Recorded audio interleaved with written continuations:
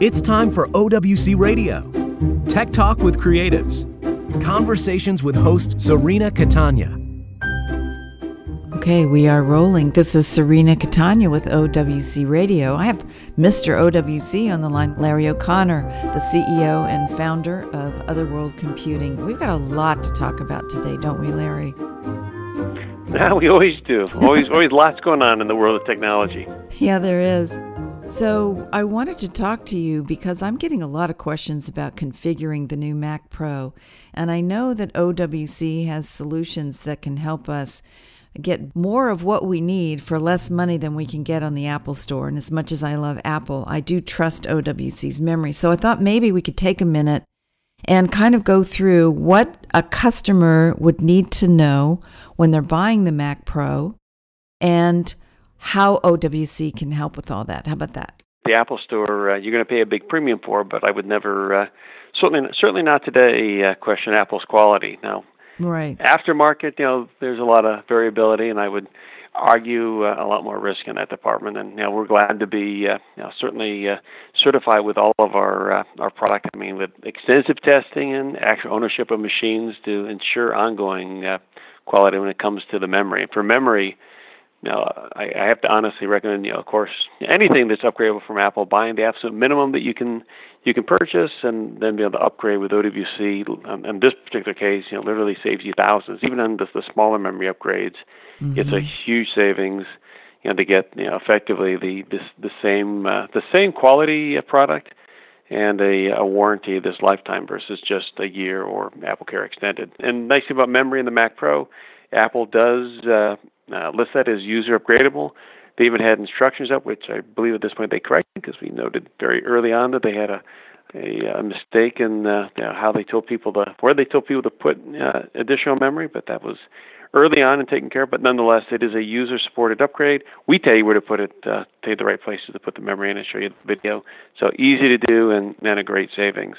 The solid-state drive, it's until Apple changes their support for a secondary drive, I do still kind of recommend you have enough of a solid-state drive from the factory, and its solid-state's come down a whole ton compared to where it was even just a year or 2 years ago.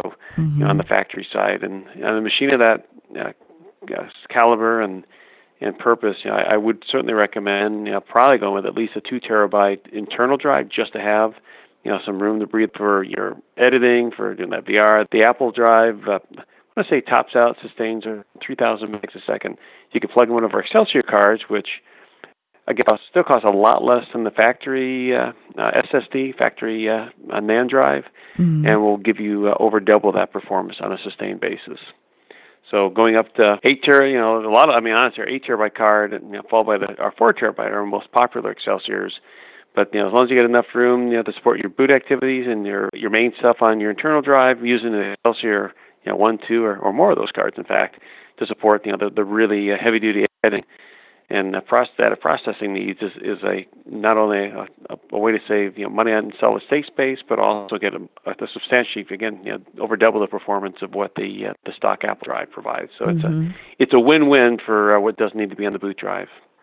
So why don't we take it? Let's paint a picture for people, because I think for some of us, it gets a little bit confusing. There's so many choices when you go to the Apple Store. So could we start out by talking with how many cores do you really need if you're doing video editing and you have a medium-sized shop, or if you have a large shop, but you're doing a lot of video editing, how much do you need? Is a 16-core big enough? Do you need more? There's a lot of variables there. I mean, a small shop can be doing really, really heavy duty stuff. So it really comes down to, the applications and what you're doing, and that's something that's worth. I mean, in this particular case, when you talk to Apple about the Mac Pro and what you're doing, they give you pretty good advice. Mm-hmm. But the 12 and 16 core, I know in the audio world, the 12 core seems to be kind of the sweet spot. 16 core for most folks. I mean, again, compared to others, anything that's come before this machine, and the bandwidth, the slots, just the overall mix of capability. Now, this thing is an incredibly powerful system. And the other fun thing, and we really haven't gone in there, we're going to wait a little while, these machines are still new. We want to make sure that the bugs are worked out before we start adding things that could be pointed at. But starting with even a 12-core or 16-core isn't a horrible place to start because the processor can be replaced. Mm-hmm. And that's something we will be offering aftermarket. So you could start potentially with a 12 or 16-core today, and for a heck of a lot less than the factory cost, later drop in one of those higher cores, Xeon Ws, even a speed, a model that's not been released yet by Intel. Mm-hmm. So even the processor is upgradable. So as long as you're making a good leap forward from what you already have, and it at least meets your needs for a reasonable period of time, because you don't want to buy it and then have to immediately upgrade it. Right. We would prefer, honestly, upgrading outside the warranty. Let anything that's going to have an issue without Apple. But these systems are workhorses. They definitely are built to last. I mean, just like the Silver Tower, which quite frankly is still going strong for a ton of folks, and we're still happy to support. In fact, the Excelsior works in the Silver Tower as well as it works in the very latest 2019 version. This is a machine that certainly, I would argue, has got at least a decade plus ahead of it. Wow. Explain to people what the Excelsior is. The Excelsior, thank you, is an SSD array, effectively. It's a PCI SSD card that you plug into the Mac Pro. Actually, again, any Mac Pro, Silver Tower, or the latest 2019 Mac Pro that has a PCIe slot available, works in PCs as well. It also works in Thunderbolt chassis. And today it lets you add up to 8 terabytes of flash capacity with performance of over 6,000 megabytes a second read and write. Mm.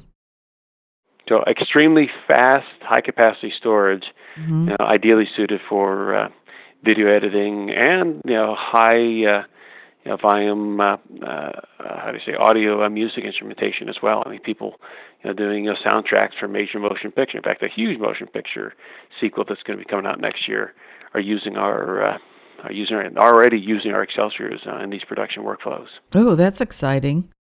That's exciting. Now, this is in addition to the factory-issued SSD storage that you get, right? Correct. So we were talking about, I had asked you if the Excelsior is an additional card or a replacement for the factory-issued SSD storage that comes with the Mac Pro. It's kind of both. I mean, again, I recommend using the internal factory drive to support that with your OS and potentially applications. Until Apple supports bootability on something other than just the factory drive, which currently cannot be upgraded. Even for backup, I think they need to support another boot option. There's ways around it. You can hack around it. I mean, things like Carbon Copy Cloner will let you clone your bootable volume to an external drive or an internal PCI drive, and then you can boot off of it. It's just not an ideal thing because anything that Apple doesn't technically support, I get a little nervous recommending for a mission-critical workflow, especially if suddenly you need it one day and Apple's made a change and suddenly that backup isn't a viable option, or that boot device stops behaving correctly because Apple has decided they're flipping a switch. Which, again, they probably wouldn't do, but anyway, that's a whole other topic of conversation. But to the main point, a 2 terabyte internal drive, I think, is a good investment. The cost has come down so much compared to a couple of years ago that it's a small addition when you are configuring that system, and that's the only time you can upgrade the SSD in the Mac Pro. Once you have it, there's not an option to add more later. So even if you decide that you want to sell the system, having a larger internal flash drive gives you a better protection of that particular unit. For the Excelsior, this is add-in flash, which technically again you can boot off of it, but it's twice as fast as over twice as fast as the stock Apple flash, and gives you at a lower cost additional capacity, which then you can use for your data processing, whether it's your instrument library for creating music, doing massive soundtrack, or VR, AR editing. Video processing, 4K rendering, whatever, 8K rendering for that matter, whatever processing needs you have. I mean, that's where I say that's a super suitable opportunity for adding the Excelsior. So you can find the Excelsior on MacSales.com. Do you recall offhand how much it costs? Certainly. It starts at under $700. You can also buy a 0 gig, although I highly recommend you buying it populated. ready to go. It ships with soft raid for its raid and also for its disk monitoring. Plus, I also should add that it is the only solution today. In fact, soft raid and all of our soft raid powered external SSD arrays as well as the internal array.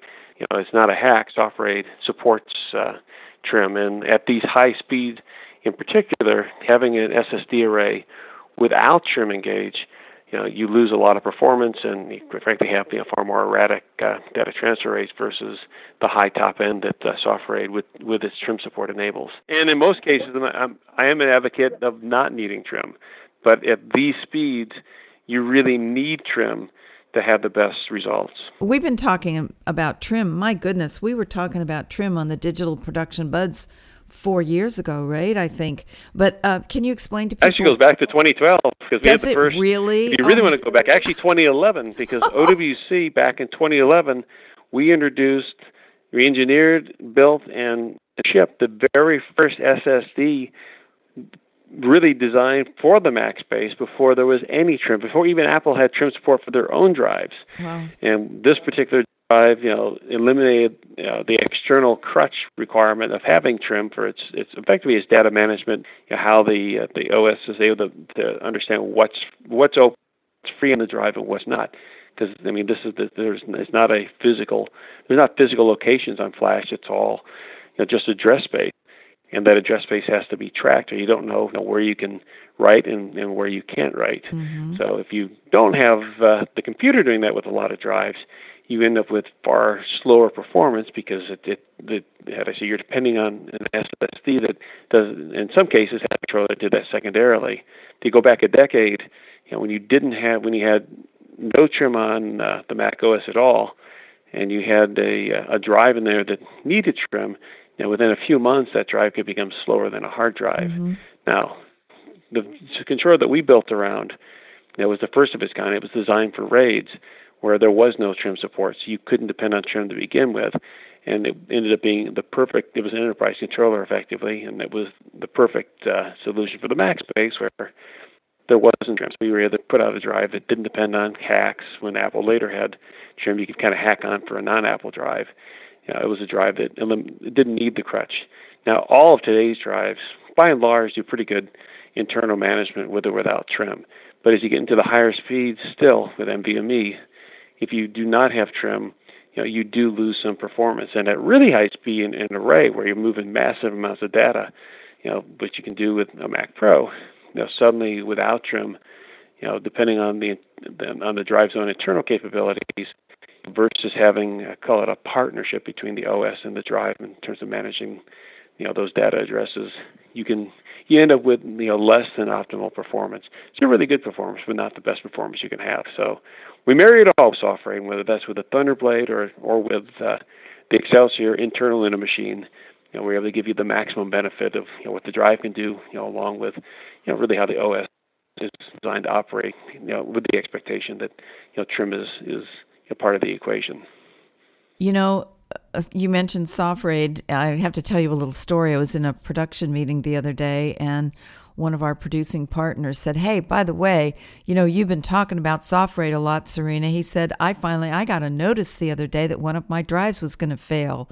He said, "That thing really works. I'm sending for a new drive." So I thought that was good news. Bad news and good news, right? You saved the day with soft RAID.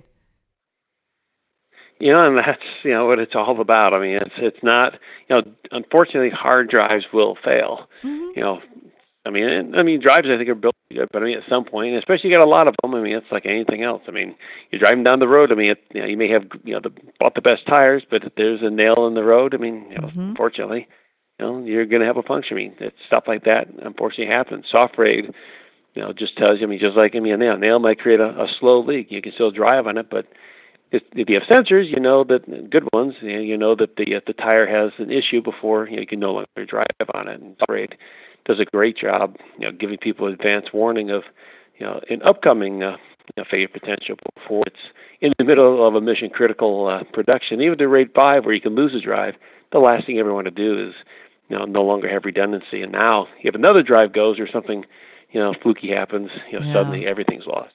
So I got you off track. Let's talk about what the Excelsior costs. It's available today from 1 terabyte up to 8 terabytes. It starts from under $700, and currently the 8 terabyte is the number one selling capacity. It's currently at $19.99, and this was something that would be a good bit lower, but Flash, has really gone up, in the first, actually kind of started at the very end of last year and the beginning of this year with, some actual supply crunches out there, even before the coronavirus became a factor. And on the go forward, I'll be honest to say, in general on Flash, not to totally jump into another area, I'm a little concerned in terms of how things are going to shape this year. There are forces on both sides of the supply. I guess you could say impact will impact the market this year. But at best, we're going to see prices stay flat. At worst, we could see future shortages and even higher prices on some kinds of products. There's a lot going on in the Flash market, even before how this China virus is going to impact. So it's interesting. We want to make these things more affordable, but I think we're still still a great savings over Apple. It offers a great benefit in terms of what it does. In general, with you looking at Flash, it actually makes Apple stuff look like a really better deal. They have pretty good contracts in terms of their pricing. Again, more than what we charge, but still, again, I will say over and over again, adding a little more Flash at the factory, I think is a really good long-term investment. Yeah, I agree. I think 2 terabytes would be the minimum. I'm going to talk to you about China in a minute, but I want to keep going on the Mac Pro so we can give people a visual of what they need.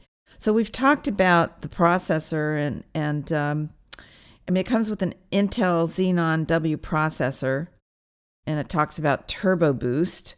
Then we get into memory. Here's what I think a minimum might be, and you tell me if I'm right. I'm thinking that if you're ordering a new Mac Pro, you need at least 48 gigs of memory, and then you can supplement with OWC to bring it up to more. Is that how you would recommend configuring it? I'd honestly just start with 32 gigs. Why even spend the extra, to get 48? Aha, there you go. So you're saving some money there. So get 32 gigs, and then how much memory do you think you might need to put in from OWC? The nice thing about memory is, you can really choose to upgrade as you need, as you want. You can mix now, and we're trying to make this easier on our pages. You can't mix. If you want more than 384 gigabytes, you have to go to LR DIMMs as opposed to ECC registered DIMMs. So everything up to 384, the 8s, the 16s, and the 32 gig modules, those you can mix. They got to be in pairs, no less than pair sets. You can't put 116 with 32. They've got to be installed at least in pairs.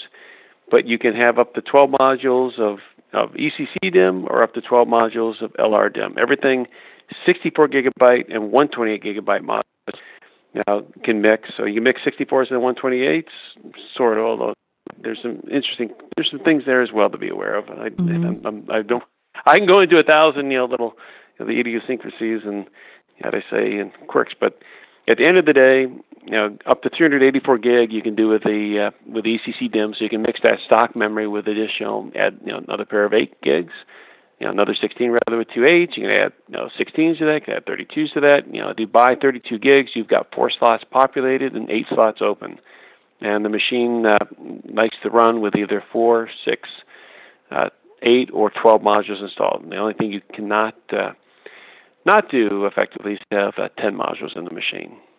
Why is that?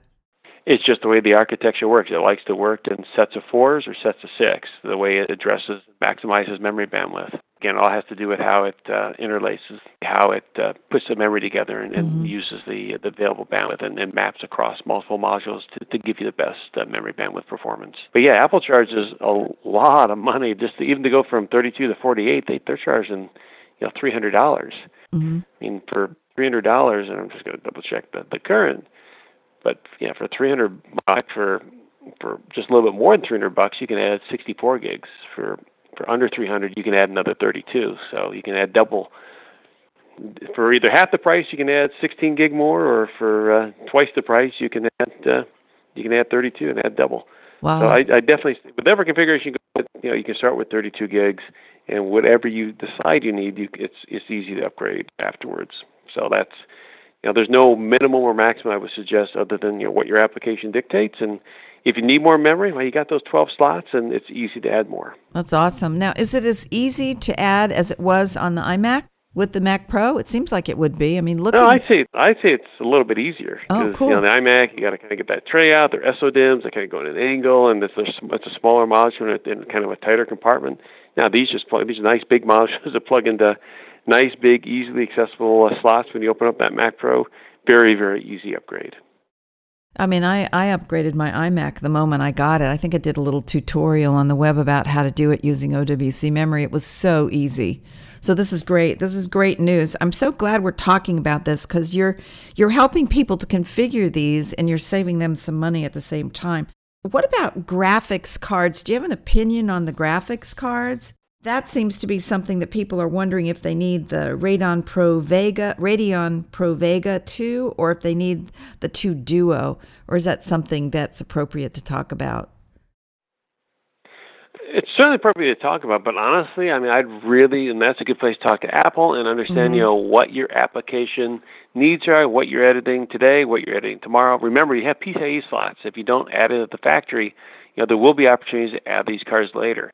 We will have a Radeon. The W card is going to be a little different program, but there's an XT version of that we'll be offering. Apple, honestly, is going to have that W5700, hopefully relatively soon.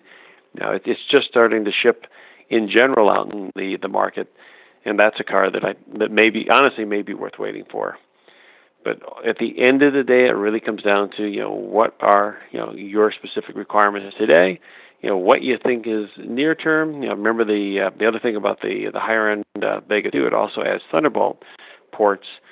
So that's something else to consider. You want more Thunderbolt, but also be aware that there's some bandwidth limitations potentially on those cards when you use those for Thunderbolt. They're more. Oh, really? They seem to be. And this is still an area that I have to educate myself on. Mm-hmm. They seem to be a better served if you're going to use it for a high resolution display plugged directly into the port on the card as opposed to additional data devices. That's interesting. So that's actually a big thing to think about because that is something to consider. Also, if you think you're going to have if you want to have a lot of Thunderbolt data devices external to the computer plus high resolution displays, those high resolution displays suck down a huge portion of the bandwidth today on those Thunderbolt 3 connections. So you don't, especially like an Apple 6K, you don't want to be driving a 6K display, on the same bus that you got your editing drives, because the amount of bandwidth that takes is pretty substantial. I know one thing the 5700 does. It has a new compression technology. It's supposed to reduce it without impacting the display. Output is supposed to reduce the amount of bandwidth that's default taken down on a Thunderbolt line, by the video portion. So that's something else that could be another benefit for the 5700. There's a lot, honestly, to learn and research on the video cards, and like anything else, certainly in this price range, I recommend anybody who looking at a Mac Pro really understand what their workflow requirements are, and do your homework on the options. But for memory, for solid state, it's pretty easy. The video cards and everything else, again, you want to pick the right thing to start with from the factory, but know you're going to have options in the future. The solid state drive, whatever you buy from the factory, I mean, that's what you're going to have. So certainly, 2 terabytes, I think, is a pretty good recommendation on a machine of this class. Mm-hmm. Getting the 256 gig is going to be a huge mistake, in my opinion. Unless you're willing to run off a hack system that's, you install the OS on that drive and then you clone it over, and once you do, I mean, it does work, but I would never feel comfortable running on a cloned system in a way that Apple doesn't support. I've tested it, I've tried it myself, and again, I can say it does work, but it's just not comfortable. I want to be able to do a clean, fresh install on the device I boot from. Yeah, and you know what? That's one of those life is too short situations. Well, I think the Excelsior card is good news for people, and I think the fact that you can save a lot of money and install a lot of OWC memory is really also wonderful. Is there anything else about the Mac Pro and OWC's solutions that we need to call attention to?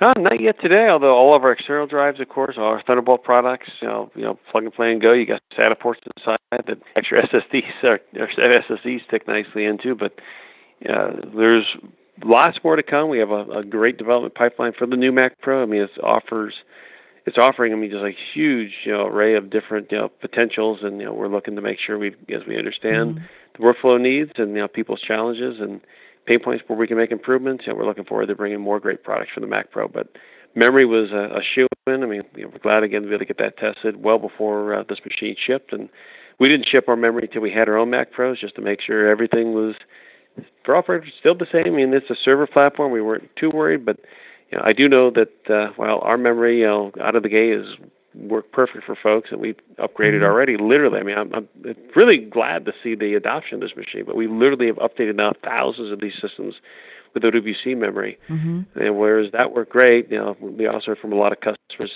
So stuff they got listed, some places they got listed as sources that are just flipping memory. I hate to put it that way, but that's what they're doing. Don't have the machines, aren't doing the certifications, aren't making sure their stuff is perfectly correct for what Apple requires, not just a general specification, because not all memory is the same.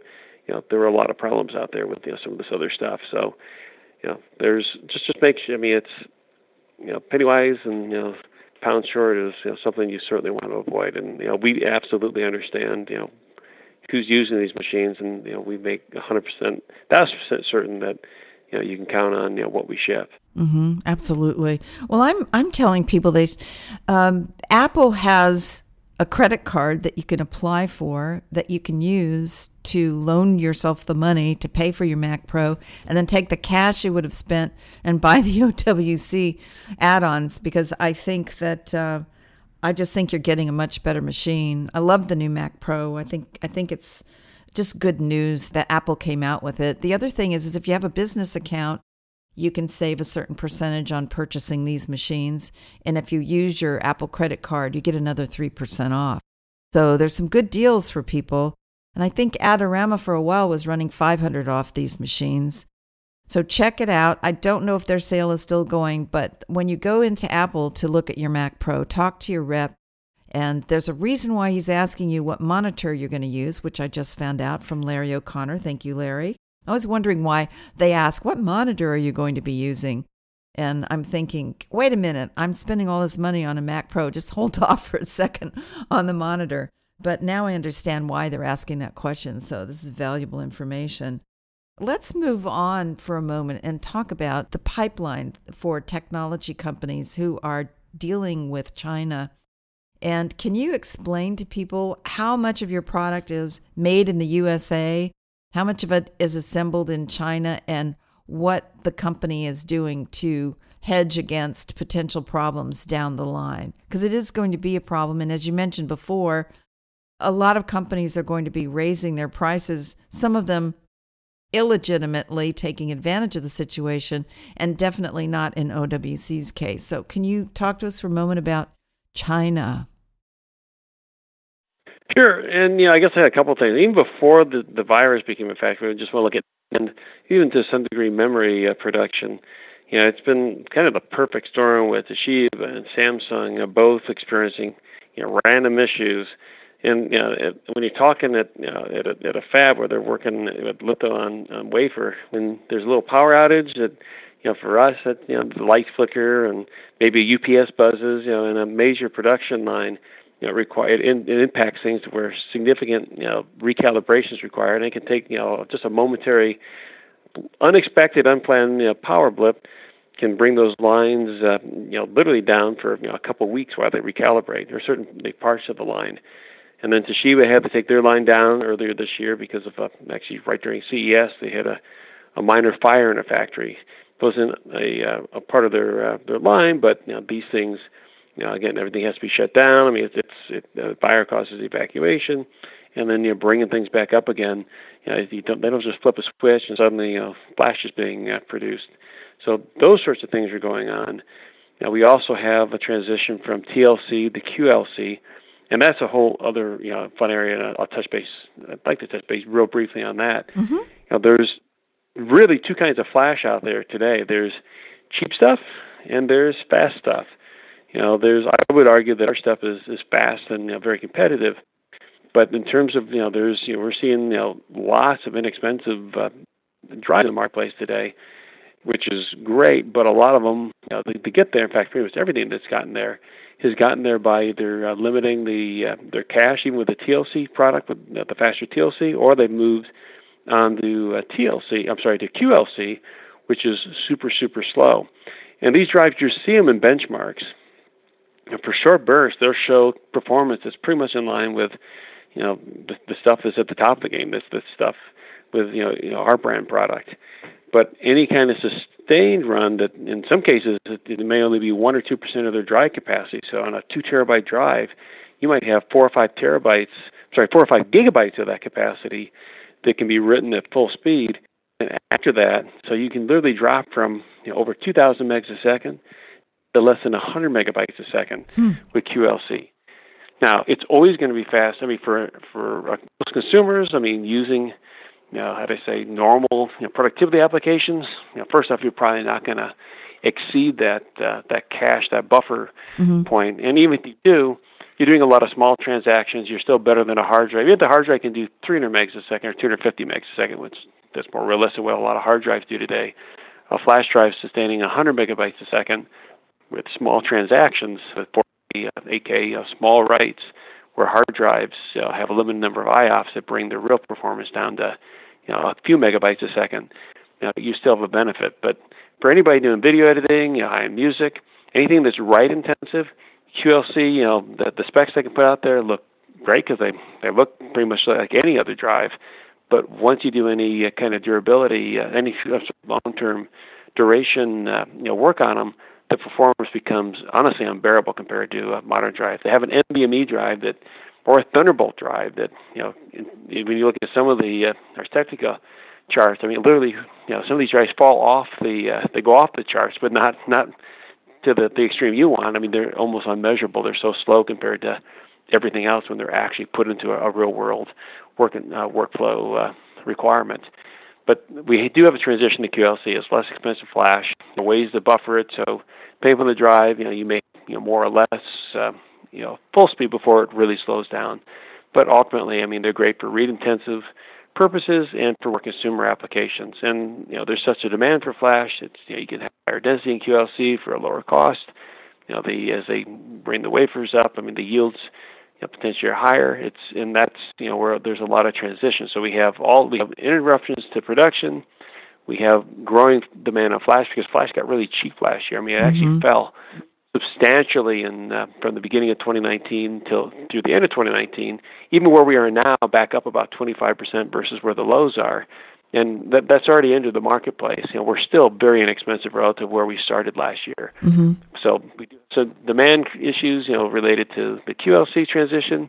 We have real demand still on, what now is kind of the top flash types, the mature, high performance TLC flash types, and more again, all these folks that want to be able to do the high speed editing. They want to have high performance, even for game capture. They're streaming and they're recording video. All sorts of different things require flash that's fast.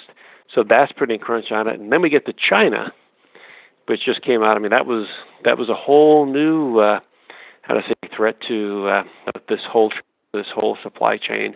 You already got demand. You already got prices up, even without the virus, without coronavirus. Up about 25%.